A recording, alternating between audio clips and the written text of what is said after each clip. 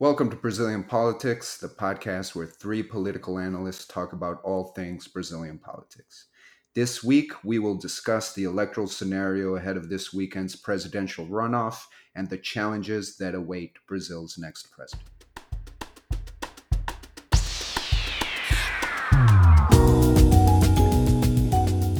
Welcome to Brazilian Politics. I'm Michael Lopez, and I'm joined by my colleagues Lucas and Thiago Aragão. How are you guys doing today? Hello, everyone. Hello, guys. All right, so we are just a couple days away from the presidential runoff, and the current scenario is showing that Bolsonaro has maintained his favoritism. The most recent Ibope poll, however, released this Thursday night, has Bolsonaro leading by 12 percentage points, looking only at valid votes. Now, it is important to mention that Bolsonaro's lead has decreased by 5 points since mid-October. So the two main questions are, why did this happen? And is this enough for Haddad to get his hopes up ahead of the presidential runoff? Michael, this is Lucas. I think that the main reason behind this new curve, which shows Haddad growing in this final stretch, was basically a video that went viral in the beginning of the week where the son of Jair Bolsonaro, Congressman Eduardo Bolsonaro, makes some very weird, to say the least, remarks regarding, even he was almost in a jokingly way, but even so, how it's easy to close the Supreme Court. This had some very poor repercussion in the media. All sectors of the judiciary power in Brazil came forward and criticized the congressman, and this obviously had a negative impact in a campaign that constantly has to convince others that it is a campaign that, if they won, would be a fully democratic one. We have also to understand, and the Bolsonaro's team has to understand, that every comment that they make, which are controversial, will be multiplied by 10 in the way it's exposed in the throughout the country. And this is for several factors, because of the history of controversial narratives and points were made by both Bolsonaro and his family and his teammates over the past year, and also the fact that he's leading the polls, so he's an obvious target for that. The current antipathy that the press has in relation to him, and at the majority of the press, also boosts parts of this message. That also reminding, as Lucas well said, it is weird to say the least, and it's something that it's definitely not something that a congressman should ever say about the Supreme Court. But this is the type of thing that has been harming Bolsonaro since the beginning of the campaign, not enough to take the lead away of him. And it's natural that it kept going until the very end of this campaign. And, we have to admit this from a strategic point of view, from an electoral strategy point of view, this is pretty much the worst type of comment that can come from the Bolsonaro camp. For a candidate that has been heavily criticized as representing a possible risk for Brazil's democracy, statements like this, where he discusses how many soldiers would be necessary to close and arrest Supreme Court justices in Brazil, is just a big mistake. But I also think it's important to recognize that Jair Bolsonaro himself was one of the first to come out and reprimand his son for the comments, something similar to what happened when Bolsonaro's vice president made controversial statements about the end-of-year bonus that Brazilian workers receive. And on top of that, we had a week in where the candidate of the PT, the presidential candidate of the PT, Fernando Haddad, made some very populist remarks on social media and made some very populist promises on TV, where he promised to cap the price of the gas in Brazil, to reduce prices of energy, and to increase the minimum wage way beyond inflation. So this obviously might have had an impact, especially on poorer regions of the country. If we look at the poll a little bit more deeper, we can see that Haddad grew in the north region, which is a region where the social problems of economy and all together is very high. So I think this populist approach of Haddad on social media and on TV, which he explored, might have had a difference to close this gap with Bolsonaro. Also, this type of controversial narrative and remarks that has been a constant within the Bolsonaro campaign over the past months and the past year is something that, as we obviously can see right now, hasn't harmed him heavily throughout his campaign. But this is something that they really have to get their act together beginning Monday if it confirms their favoritism to win the election, because this cannot happen anymore as an elected president to be able to actually spend most of his time explaining and rephrasing things that were said in order to be able to maintain a dialogue with society. This is something that they really must organize themselves, or else there are problems with the opposition, even some allies, not to say the press, will be definitely recurrent throughout this administration. Now, I have a question for both of you. I think it's pretty clear that the final leg of this campaign has been different from previous presidential electoral campaigns here in Brazil, because usually in these final weeks we would have a series of televised debates. TV ads would be a lot more influential. And Bolsonaro, who has been leaning on his big lead and his favoritism and has been absent from all of the televised debates. Of course, he has medical reasons for that as well, but he has also admitted in the past that it's part electoral strategy to be absent from the debates. I think it's clear that his absence has allowed these negative narrative to gain some legs, and for Haddad's comments to win over some new supporters and to reduce his rejection rating. So my question to you is, was it a mistake for Bolsonaro to not attend the televised debates and just lean on his social media following and his lead in these crucial final days of the campaign? I don't think that it was a mistake, Michael. But obviously, if he loses, we're going to look back and see this as a decisive point. But I think at this moment, Bolsonaro is in a situation where he can't make any mistakes.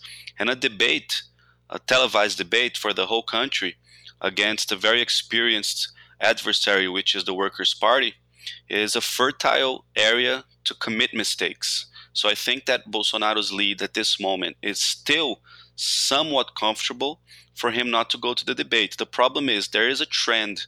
The trend is Bolsonaro is losing a little bit of space, but Haddad is growing a little bit more. However, since the percentage points of those that are very firmly convicted that they will vote on Bolsonaro and Haddad's rejection is still higher than Bolsonaro, I think that he will use these arguments to stay home, not participate in the debate, because he still is the favorite, the clear favorite for the Sunday election. And I think just a final point on this is the fact of voter consolidation. I think the Ibope polls and other recent polls have shown that the radicalization of the debate and the polarization of the debate leads to voters being firmly consolidated in either one camp or the other.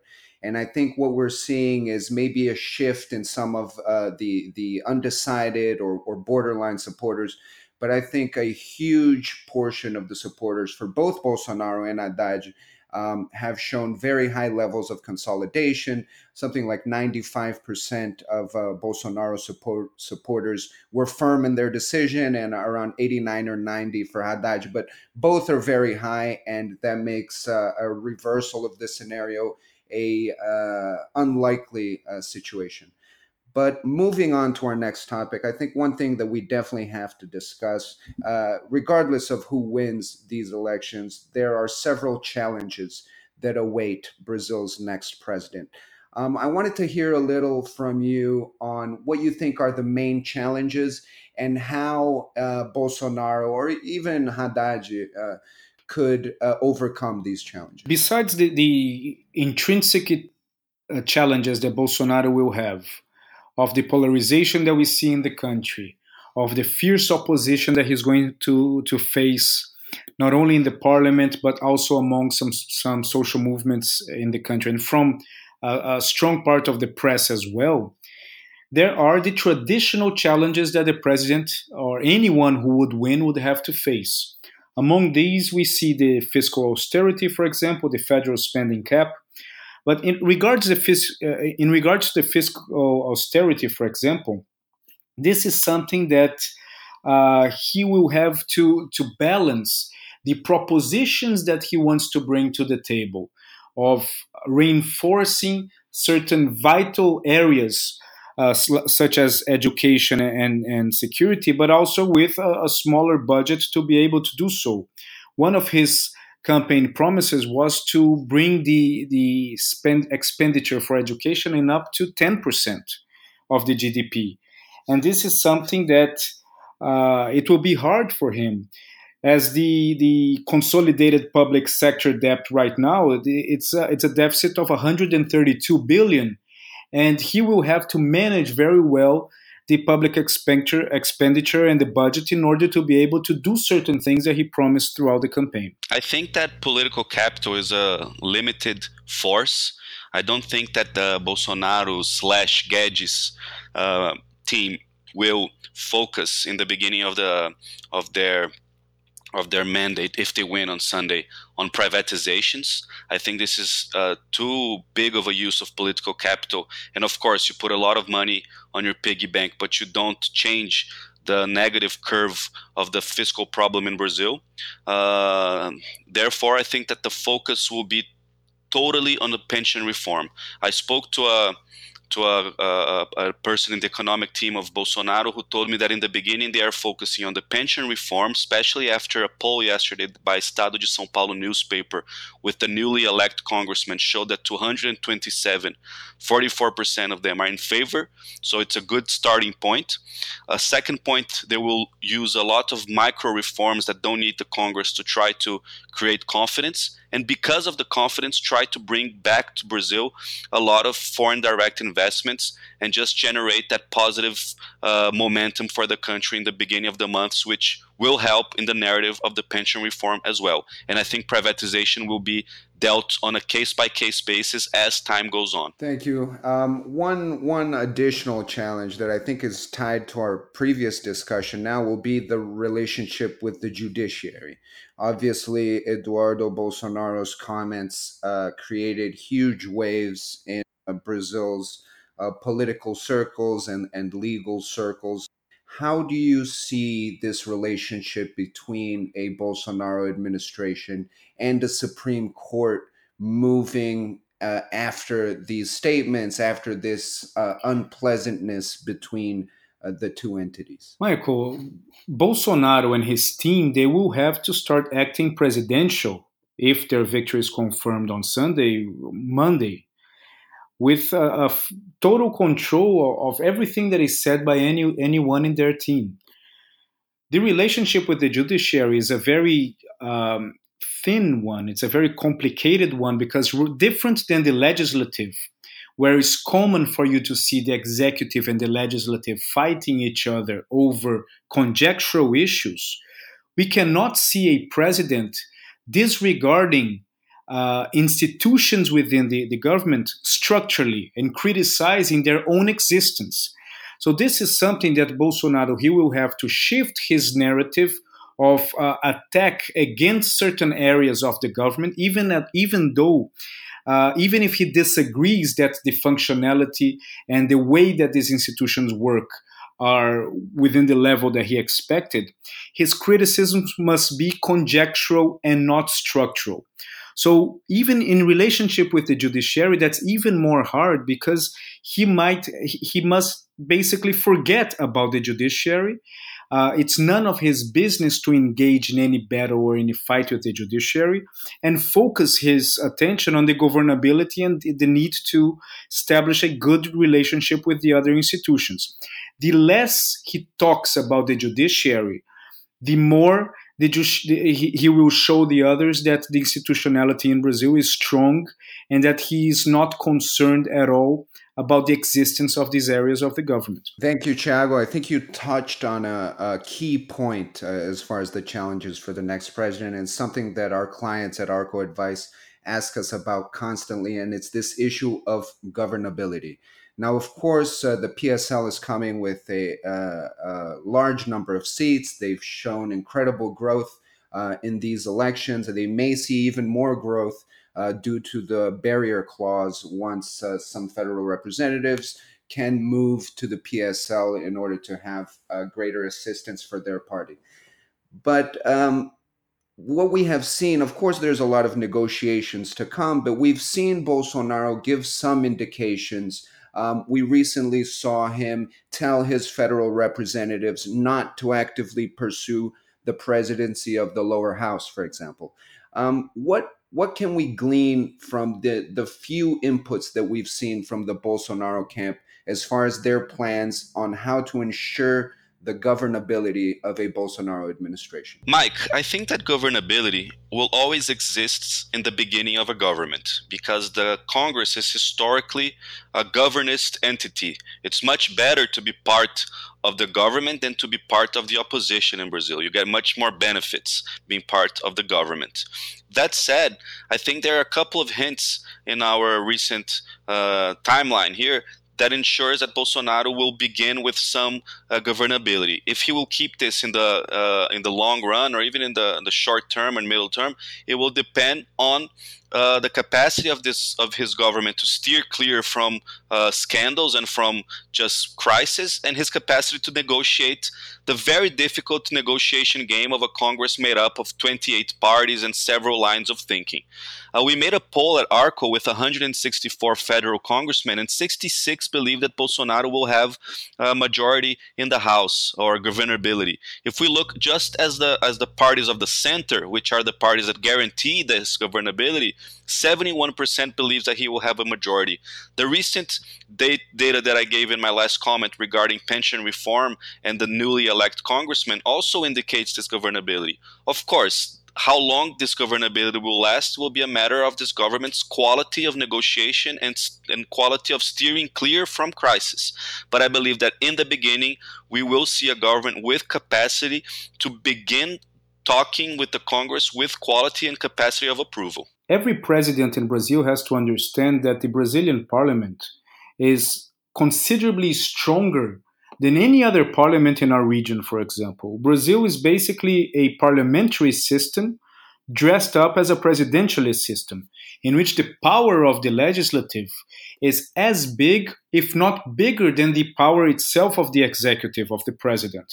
So reaching a majority is the easy task. Keeping this majority is very hard because, as Lucas well said, in such a diluted parliament with so many parties, the merit of the issue debated is not always the driver for convergence. Convergence many times is based, unfortunately, upon the convergence of interests. And in order for a president to manage that, he must have a very skilled interlocutor in order to maintain the Congress up to its feet in an eye-to-eye relationship in order to alternate the construction of agendas. If he tries to impose his agenda and force the legislative to act as he expects, this is very hard to sustain, and then there is where a potential crisis could emerge. Thank you very much, Thiago and Lucas, for these insights. This will do it for this week's Brazilian Politics. I would like to thank our listeners for tuning in and invite you to tune in next week. We will record on Monday with discussions of the result of the runoff round and perspectives for the next government. Thank you very much.